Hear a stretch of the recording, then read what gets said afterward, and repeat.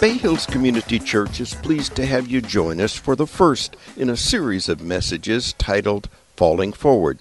As we look closely at the life of King David, lead pastor David Fossil shows us what kind of people we ought to be. Join us today as we find answers to the question, are you what God is looking for?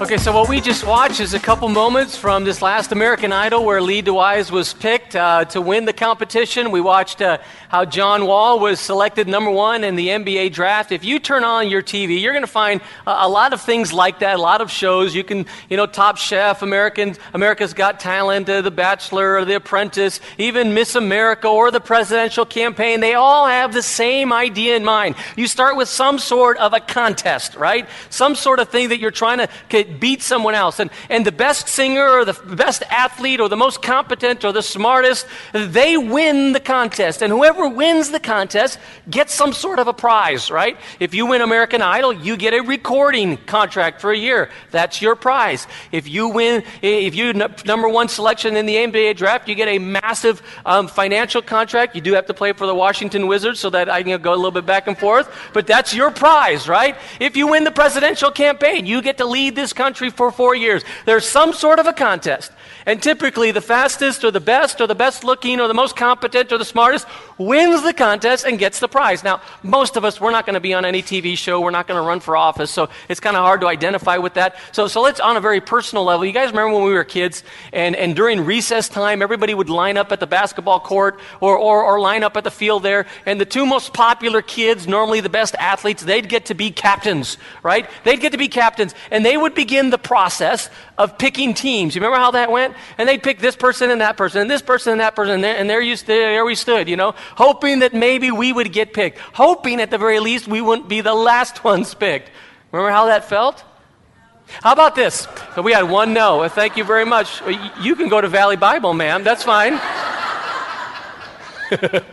Remember when you applied for your last job, and you knew there were other people that were applying for the position, but you went in for the interview and you gave your resume and then you did your thing and you left and you were so hoping and so wondering, do I have the characteristics necessary? Do I have more characteristics and more abilities than the other candidates so that I am offered the job? You remember how that felt? We're in a contest. And typically, the fastest or the best looking or the smartest or the most able wins the contest and gets some sort of a prize. Whether that's a job or you get to be on a team or you get something special. This morning, we're starting a brand new series on the life of David called Falling Forward.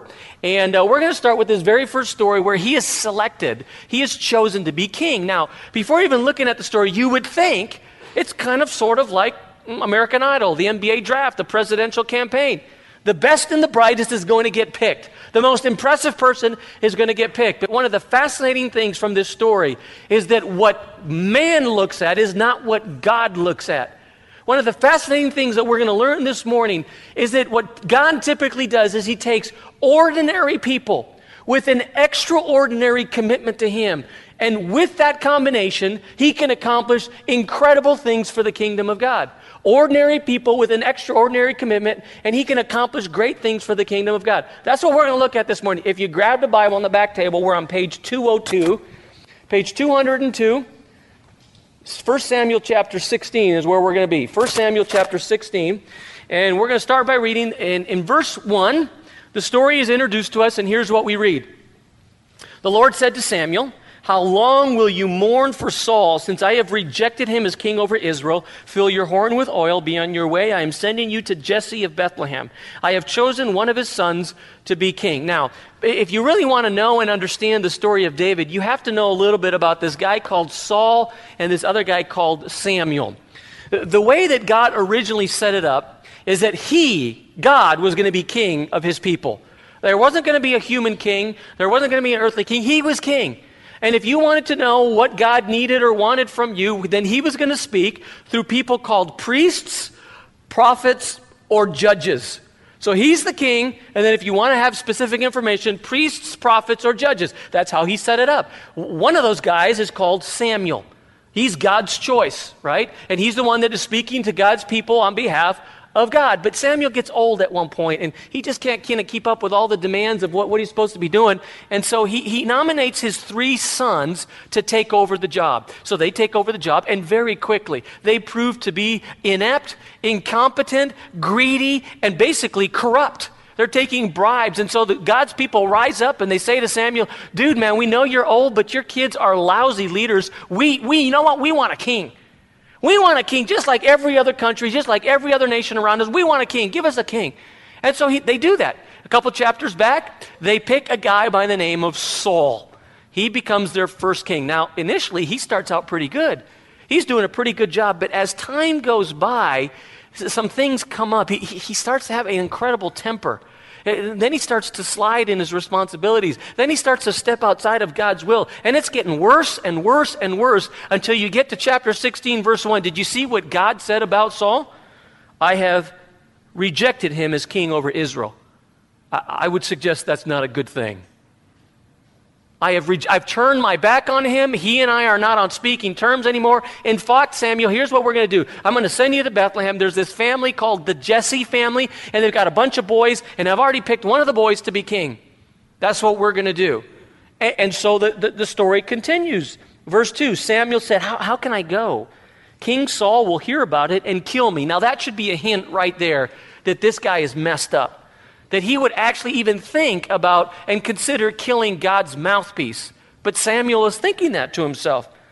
So it goes on in verse 2, the Lord said, take a heifer with you, say, I have come to sacrifice to the Lord. Invite Jesse and his family to the sacrifice. I will show you what to do. You are to anoint for me the one that I indicate. Okay, God says, here's what we're going to do, Samuel. Saul won't touch you. I'll make sure of that. You're going to go to Bethlehem. You're going to have kind of like a little mini worship service. You're going to invite Jesse and his entire family. And at the end of the worship service, we're going to line the boys up, and I'm going to show you who we're going to pick as the next king. That's what we're going to do. Okay, got it, let's go. So Samuel goes on his way, verse 4. Samuel did what the Lord said. When he arrived at Bethlehem, now this is an interesting little detail. The elders of the town trembled when they met Samuel, and they asked, do you come in peace? Now, interesting, because Samuel is essentially the pastor. That's what he is, basically. He's the pastor. He shows up in town, and they freak out. They get all scared. They're literally trembling. And you go, well, why? Why are they so afraid of the pastor, of Samuel, right? Well, it's probably because they've heard of what happened less than 5-6 verses earlier. Just check it out. Look at the end of chapter 15, verse 32. You see it there? End of chapter 15, verse 32. Samuel said, bring me Agag, the king of the Amalekites. Agag was an evil king that had stepped outside of the will of God, not a good man. So Samuel says, we need to have a little chat. I need to explain to you what you've done is not right. I need you to understand that you are stepping outside of God's will, and it is not acceptable. Okay? So the pastor's going to have a little chat with the king. That's how the story starts, or the conversation starts. It's very interesting how the conversation ends. Look at the end of verse 32. And Samuel put Agag to death before the Lord at Gilgal. So they have a little chat. And when the chat's done, Samuel takes his sword and boom, cuts him down. So when he shows up at Bethlehem, they're kind of freaked out. Now, on a personal note, I read this story and I thought to myself, I got to get me a sword. I'm thinking life as a pastor would be much easier with a sword. I mean, think about it. We're going to have offering time. Put my hand on the sword. I think a lot of us would tithe, right? Help Karen and Terrence out with hockey. Put my hand on the sword. We'd all sign up, right? But times are different, so let's just move on, I guess. Verse 5, Samuel replied, yes, I come in peace. I've come to sacrifice to the Lord. We're going to have a worship service. Consecrate yourselves. Come to the sacrifice with me. Then he consecrated Jesse and his sons and invited them to the sacrifice, okay? Just like we said. And then we read this in verse 6. When they arrived, Samuel saw Eliab. Now, Eliab was one of the eldest of Jesse's boys. And so this guy comes by, right? Eliab comes by. And Samuel, it says, thought, surely the Lord's anointed stands here before the Lord. So basically, Samuel knows that he's going to Bethlehem to pick the next king. And so they have the little worship service. He sees Eliab and he thinks to himself, that's got to be it. I mean, this guy's an impressive guy. He's a good-looking guy. He's strong. He's polite. He's well-spoken. He's got all these education degrees. He's got a huge IQ. He's good with finance. He's a military strategist. He's good with politics. This has got to be the next king. And then you have in verse 7 the critical, foundational, pivotal point in this chapter where God turns everything on its head. And he says this. You could follow it in your Bibles or we have it for you on the screen. It's such an important verse. Verse 7. The Lord said to Samuel, do not consider his appearance or his height, for I've rejected him. The Lord does not look at the things man looks at. So when we're trying to pick the American Idol, when we're trying to pick the top chef, when we're trying to pick the number one NBA pick, when we're trying to pick our president for the next 4 years, we look at certain things. Basically, we look at this thing called the resume. And we try and identify who's the most competent, who's the most intelligent, and that's who we're going to pick for these different contests. And God says it's not that those things are wrong. It's not that Eliab is an evil guy, but he's not the one I've chosen. That's not what I look at. I don't look at the resume. And then he says this, man looks at the outward appearance, but the Lord looks at the heart. The Lord looks at the heart. Interestingly enough, the very next time we hear of Eliab is in the next chapter in the story of David and Goliath. And Eliab is the first brother that meets David when he comes to the battlefield. And he proves himself not to be an evil person, but he proves literally to be a spiritual coward. Not an evil person, but he is not the kind of guy to lead God's people as king. And so this phrase gets thrown around. You know, man looks at the resume, basically, but the Lord looks at the heart. Now, when we use the phrase heart, when we hear it sung in a country western song or it's in a Hallmark card, the word heart refers to the center of our emotions. It refers to where our romance comes from. It refers to that piece of who we are. That's fine. That's how we use the word heart. In the Bible, when the word heart is used, it not only refers to our emotions, but it refers to our intellect. It refers to our moral compass. It represents the core of who we are. It represents the foundation of everything we stand for. If you know someone's heart, you know everything that's important to them and valuable to them.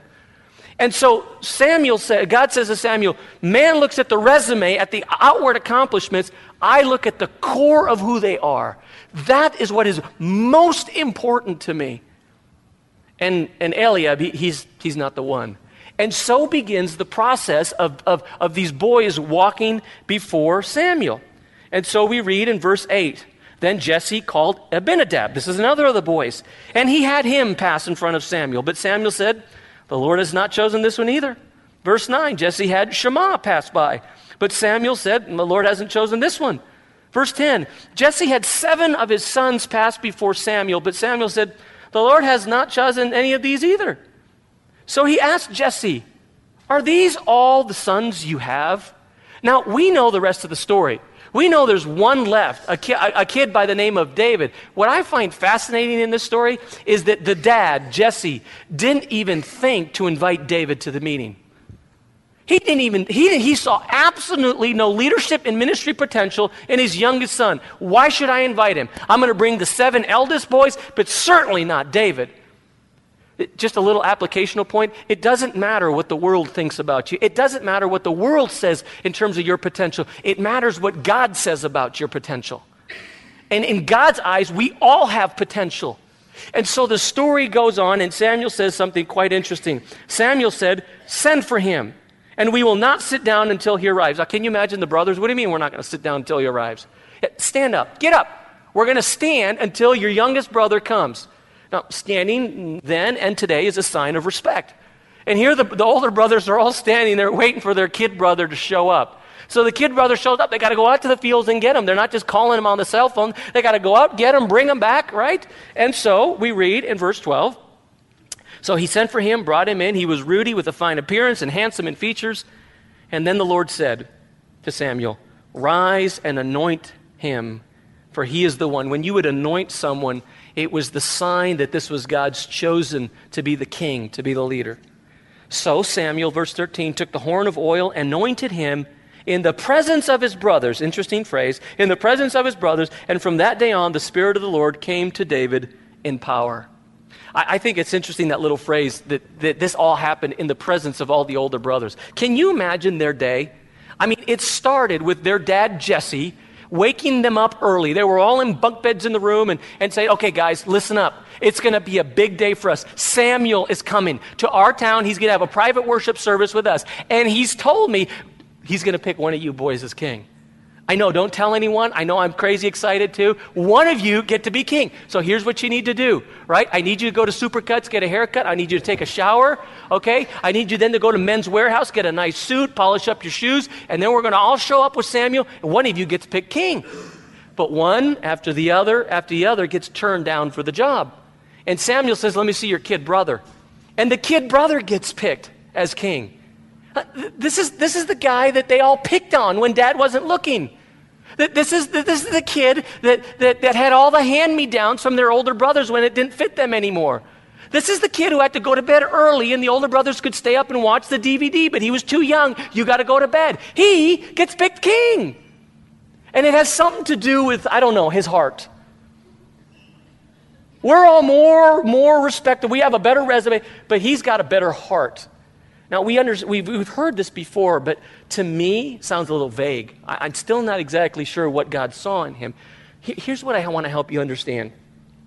I want to help break down for you some of the characteristics that God saw in terms of why David was chosen and why you can be chosen to do extraordinary things in the kingdom of God.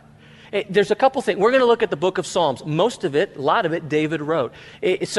All the verses are going to be on the screen. You can jot these down or just follow along. First thing I have you write down if you're taking notes is one of the things I think God saw in David is that he was an individual who trusted in him. He trusted in God. Now, Psalm 62, verses 6 through 8, I've broken it down for you to help you understand what it's saying here, what David is saying. It doesn't look like this in Psalms, but it'll make sense to you here. It says, he alone, okay, David is speaking here. He alone, speaking of God, he is my rock. He alone is my salvation. He alone is my fortress. So I won't be shaken. In other words, because God is all these things for me, I have no reason to live my life in fear, none whatsoever. He goes on. He alone is my salvation. I've already said it once, but let me say it a second time to make sure you know he's my salvation. That's the only way we get saved. He's my salvation. And then he adds this phrase, fascinating phrase, and it is my honor to depend on God. You know what? It's a privilege to me to trust in God. It's a privilege. You don't hear that kind of language, but that's what he's saying there. He's my rock, my salvation, my fortress, my salvation. And then he ends, he is my mighty rock. I've already said that again. Let me throw in the adjective. And he's my refuge. So because he's all these things, my rock, salvation, fortress, and refuge, here's my conclusion to you. Trust in him at all times, O people. Pour out your hearts to him, for God is our refuge. More than anything else, David was a man who trusted in God. I trust him. I depend on him. I lean on him. Basically, I have faith in him. Someone gave me one of these Reader's Digest stories. Let me just read it to you, and then we'll move on. It's a story about a man who appeared at the pearly gates in heaven, and St. Peter asked him, have you ever done anything of particular merit? Well, I can think of one thing, the man said. Once I came upon a gang of high testosterone bikers who were threatening a young woman. I directed them to leave her alone, but they wouldn't listen. And so I approached the largest and the most heavily tattooed biker. I smacked him on the head, kicked his bike over, ripped out his nose ring, and threw it to the ground. And I told him, leave her alone or you're going to answer to me. St. Peter was impressed. When did this happen? The guy answered, just a couple minutes ago. It's one thing to be a man of faith, and it's quite different to be a man of foolishness. We think that faith means you can't use your brain, that you can't reason, that you can't process. No, you have to do all those things. But once you've done all those things, when it's all said and done, even if it doesn't make sense to you, you're going to trust what this book says, what God says, over above what anyone else says. You see, God picks ordinary people with an extraordinary commitment to him. And when he does that, when he finds that people, he can accomplish great things in his kingdom. Let's move on. Another thing that we see in the life of David is that he was committed to the Bible. He was committed to God's word. Psalm 119 is a very famous chapter in the Bible where David goes on and on and on about his commitment to God's word. I seek you with all my heart. Do not let me stray from your commands. I have hidden your word in my heart. Oh, by the way, that means a lot more than reading it. It means a lot more than studying it. It means a lot more than filling out the blanks in your study guide. It means he had memorized it. I have hidden your word in my heart that I might not sin against you. Psalm 40, verse 8. I desire to do your will, O God. Your law is within my heart. Your word, the Bible, is within my heart. I wish I could get all the pastors up front here, and you could come forward, we could lay hands on you, pray for you, and boom, you would automatically be spiritual. But it doesn't happen. I wish I could take a magic wand and some pixie dust and pour it over and go like this, and boom, you'd be spiritual, but it doesn't happen. You want to be spiritual? It starts with a commitment to trust in God. That was point number one. It always starts there. A commitment to trust in Jesus Christ. And then the second step, always the second step, is a commitment to this book, is a commitment to God's word. You know, this comes up every so often. We talk about it, and I'm not trying to punk you. I'm not trying to make you feel guilty. I'm just going to lay it out as straight as I can. You cannot become what God wants you to become unless you read, study, and know this book. You can't do it. Now, I'm really glad that you come every Sunday, and I, as your spiritual chef, prepare a Bible lesson for you. But if that's the only meal you're getting throughout the week, you are spiritually undernourished. You are not getting what you need.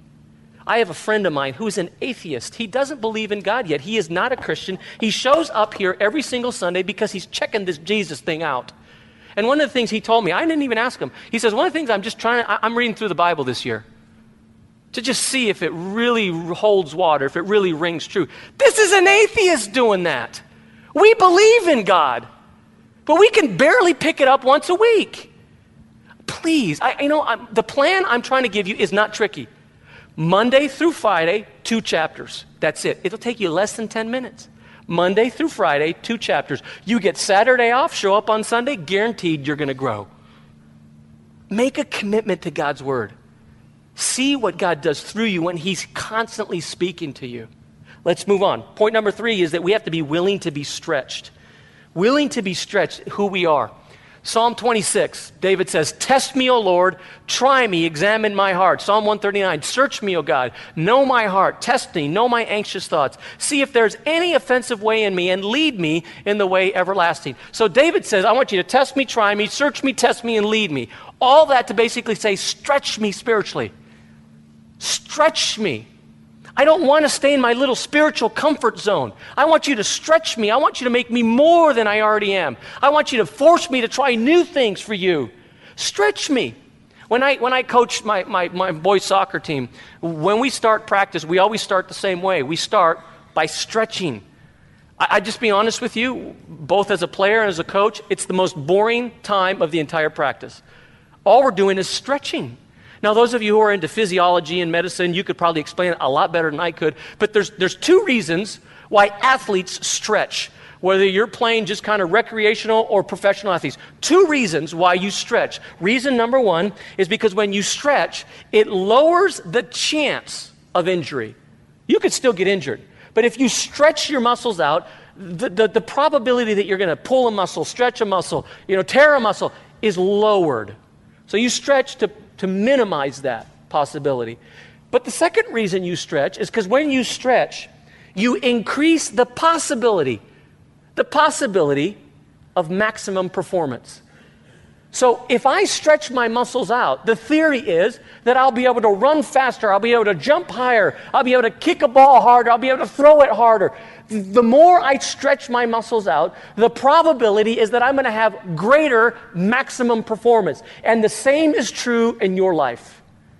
You will never arrive at maximum performance in your life if you're not willing to be stretched by God. No way, no how. And frankly, some of us here, maybe even most of us here, are playing it way too safe in life.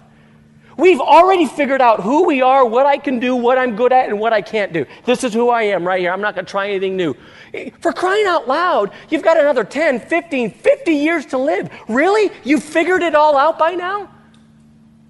You need to know God wants to stretch you. Now, I don't know where, but if you do what David does, And oh, by the way, this has nothing to do with what gender you are, how young you are, how old you are, whether you're smart, not so smart, whether you have a degree or didn't even get a GED. Has nothing to do with that. It's very simply saying, God, test me, try me, search me, lead me. I'm willing for you to show me something in my life where I need to be stretched. Something I never even thought I could do or try, but you know what? I'll do it and I'll try it for you. And David was that kind of guy, and because of that extraordinary commitment, God did amazing things through his life. Be willing to be stretched.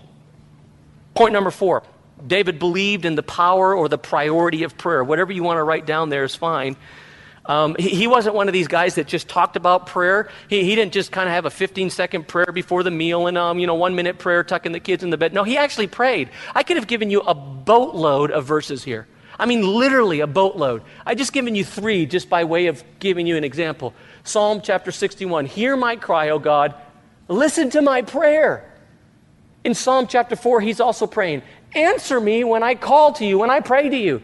Psalm 86, verse 6, hear my prayer, O Lord, listen to my cry for mercy. He consistently prayed. He believed in the power of prayer and the priority of prayer. I want to read to you a story. It's a little bit longer story. It's from this book, If You Want to Walk on Water, You Got to Get Out of the Boat, by John Ortberg. He's a pastor in Menlo Park at a Presbyterian church there. Great author, great pastor. And he says this in this book. Let me just read it to you.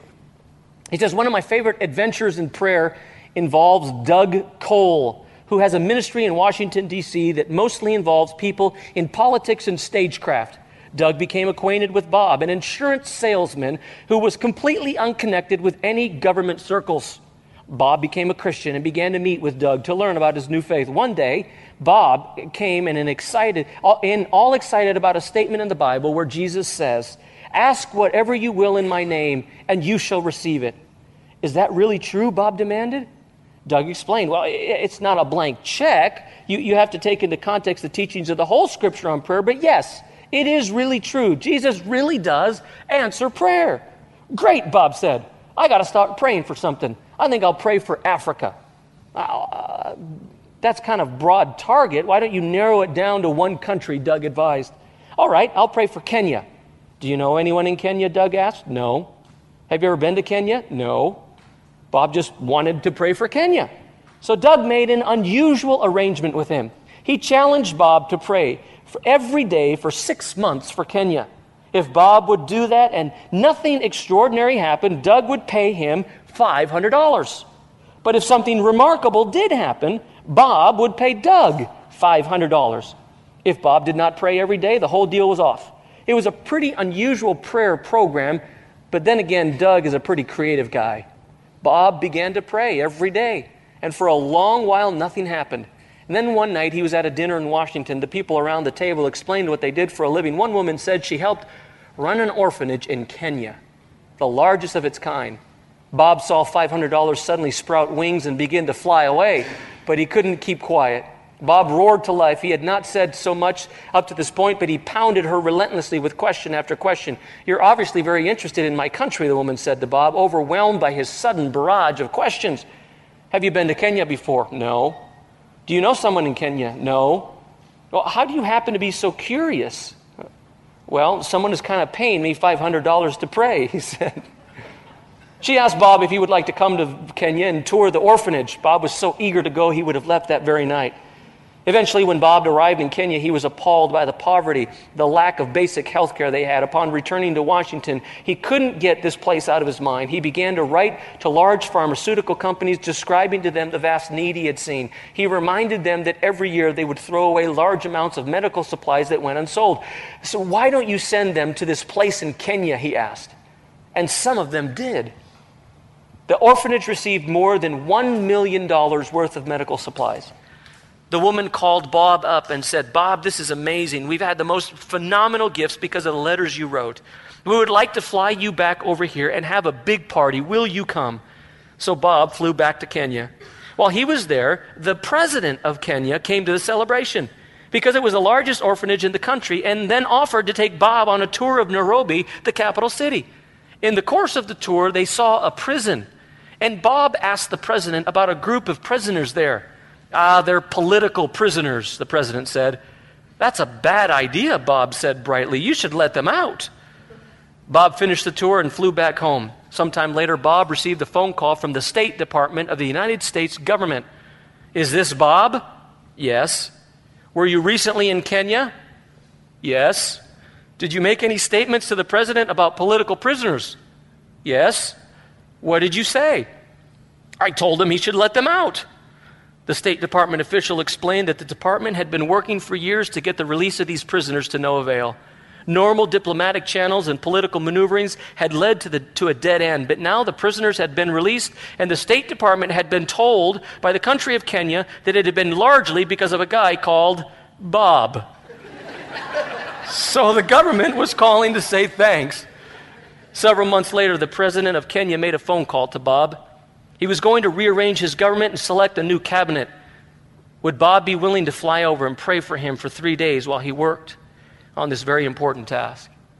So Bob, who was not politically connected at all, boarded a plane once more, flew back to Kenya, where he prayed.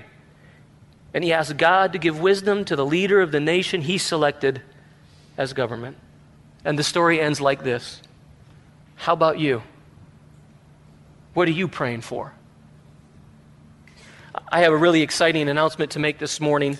It's inspired by this story, and what we would like to do is we would like to challenge each and every one of you to pray for one thing for 6 months. Pray for one thing for 6 months every day. And if in those 6 months something extraordinary does not happen, then my good friend and our worship pastor, Joy Socking, is going to give you $500. Let's give him a big hand. Thank you so much, Joy. That's very exciting. Honestly, do we really have to be paid to pray?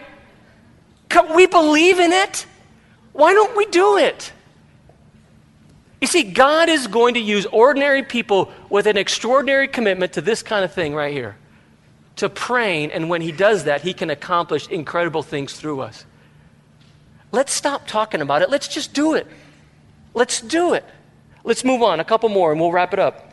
David was genuinely humble. He was genuinely humble. Psalm 131, verse 1. David says, "My heart is not proud.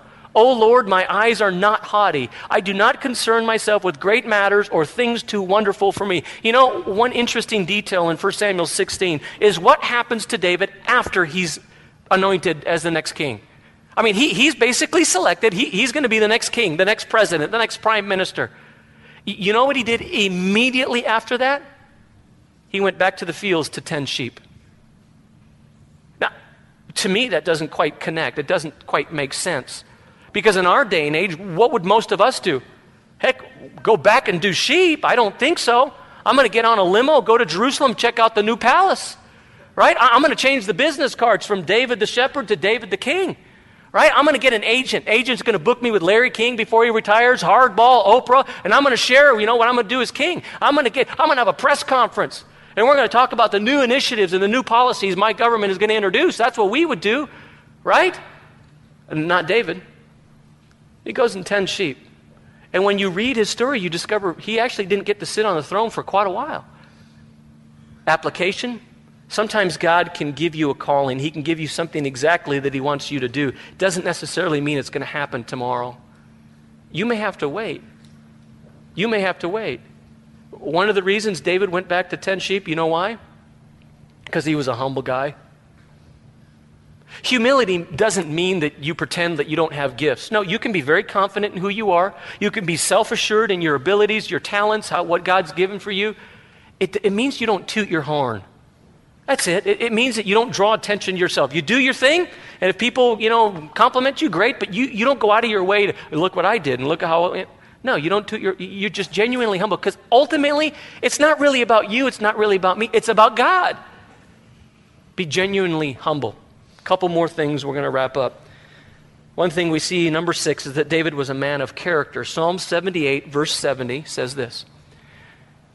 It says, God chose David, his servant, and he took him from the sheep pens, from tending sheep, and he brought him to be shepherd of his people. Notice the play on words. He used to be a shepherd of sheep, now he's a shepherd of people, or Israel, right? And then it tells us why God selected him. I love this.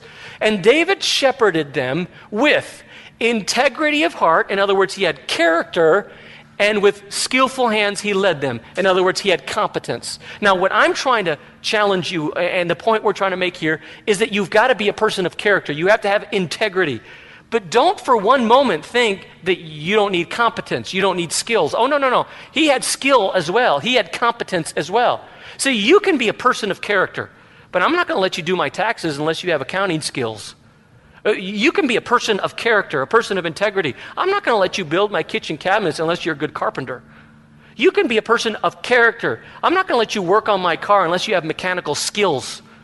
I'm not saying competence doesn't matter. It does matter. But in God's world, character matters more. It matters more.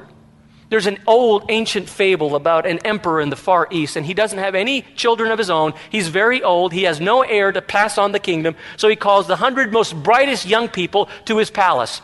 And he announces to them, I'm going to pick one of you to be the next emperor of our kingdom. And here's how I'm going to select the next emperor. I'm going to give each and every one of you a seed.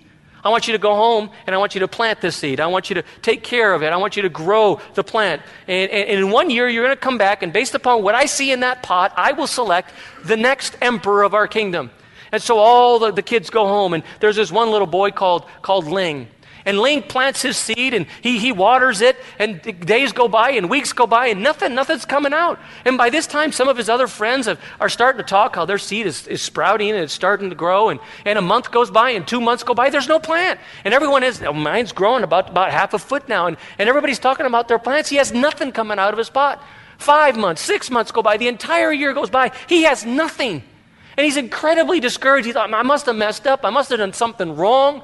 I'm not going to the palace. The year dates come. I'm not going. His mom says, no, you're going to go. It's the right thing to go. So he shows up with a pot with nothing.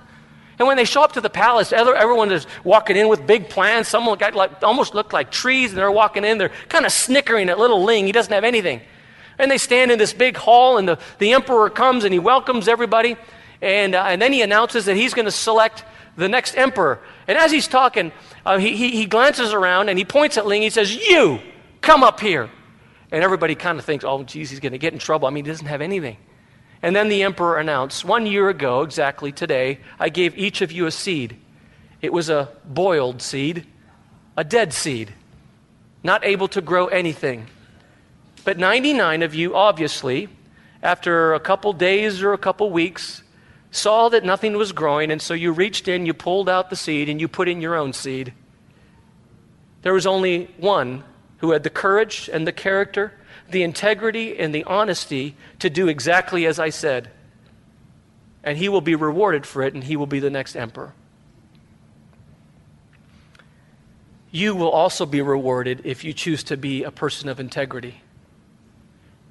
You will also be rewarded if you do the right thing because it's the right thing to do, especially when no one's looking. You know what? It's easy to do the right thing when people are looking. But when no one's looking, that's when it's hard. That's when it's hard. What have we learned so far? Well, God uses ordinary people with extraordinary commitment. Well, what do we mean? We meant this. Let's put the summary slide up there. We talked about, last one, 7, love to worship. Let me cover this one real quick. Psalm 30, verse 2. My heart may sing to you, not be silent. O Lord my God, I will give you thanks forever. Psalm 9, 1 and 2. I will praise you, O Lord, with all my heart. I will tell of all your wonders. I will be glad and rejoice in you. I will sing praise to your name. One thing that we're going to discover about David is that he was an able administrator. He was a gifted military tactician. He was a fantastic leader, an accomplished author. But one of the things that David also was is a skilled musician and worship leader. When you read the book of Psalms, what you discover, he loved to worship God. He cherished times when he could express how much God meant to him. He wasn't one of those people that read his bulletin during the worship time. Oh, no. He wasn't one of those person that more or less showed up on time. As long as I get there when they start the sermon, I'll be fine. Oh, no. He wasn't one of those people that stood there and thought to himself, well, I worship God in my spirit, in my heart. I don't actually have to sing it. Oh, no. I don't care if I have or don't have an American Idol voice, but I am going to let people know that I love God, and I am committed to praising him and glorifying him and letting as many people know that I'm a follower of his. That's who he was. One of the interesting things about worship is you can discover very quickly someone's commitment to God based upon what they do during worship. It's amazing. Because some of us will go, I don't want to sing. I really do. I don't have a good voice. I can't sing. I don't want people around me to know that. You know what you've just done? You've just made it about you. It's never been about you. It's always been about God. Now, I'm not suggesting we sign up and come up here with joy and sing. But you know what? Do you have it in you to say, God, I love you? That's the worship time. That's all it is. And David loved to do that. He loved to do that. Ordinary people with an extraordinary commitment. Here's the summary slide. Let's put it up there. One of my favorite movies is a classic. Stars John Belushi and Dan Aykroyd, the Blues Brothers. Every so often it's on late at night on TNT, right, when they don't have anything else to put on. It's the story of two ex-convicts, wannabe musicians, right? And the story of the movie is they're trying to save an orphanage, right? And every time someone asks them, well, what are you doing? What is your work? They always say the same thing. You remember what they said? We are on a mission from God. We're on a mission from God. And they always would say it like they really believed it. They would say it like, they were confident of it. That's one of the jokes in the movie. That some kind of bumbling, inept two guys that don't really sing that great could think that they're actually on a mission from God. I'm going to end with this, so listen very, very carefully. Some of us have still not quite understood that every single one of us here today, and I mean every single one of us, is literally on a mission from God. We have been given the task by God Almighty Himself to be on a mission for Him. The mission of sharing the good news of His Son Jesus Christ and what He did on the cross. To share the mission of the gospel. We're on a mission to live for Him. We're on a mission to make a difference in this generation, to make a difference in this community. We have been given the mission to make a difference in whatever sphere of influence we have, whether that's a small one or a large one. Every single one of us. I don't care how inept, how inordinary, how educated or not you are. You have been given a mission by an almighty God. And here's the good news. You don't need to go to Harvard or to Cal or have these incredible degrees to be incredible for God. You can be an ordinary person with an extraordinary commitment. You know, when you look on that screen, that says nothing about our IQ. It says nothing about where we went to school. It says nothing about our giftedness. It says nothing about any of these things that the world looks at. You know what that screen says? It's a choice. A choice you can make this morning. I am going to choose to do that. Ordinary people with extraordinary commitment, God can accomplish great things for His kingdom. My guess, and this is because of how the Holy Spirit works, is that He's been whispering to you for some while now about one of those things. It's not new to you. You've already heard it before. Find that one thing. And make that commitment today. Make it today. Let's stand. We'll close in a word of prayer. I'll let you get going.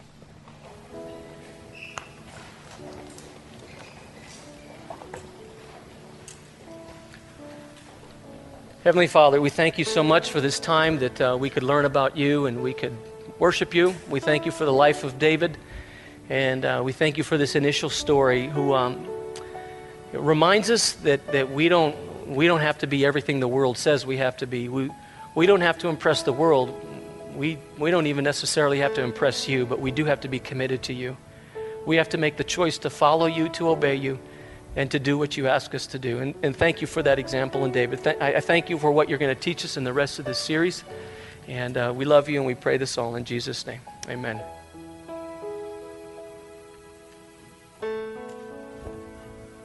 It's our hope that today's podcast has enriched your life and answered questions you may have had.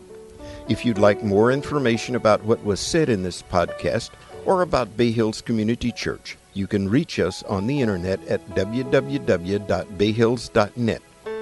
Bay Hills, located in El Sobrante, California, is radically committed to reaching the unchurched in the Bay Area and to developing believers into fully devoted followers of Christ. Thanks again for listening.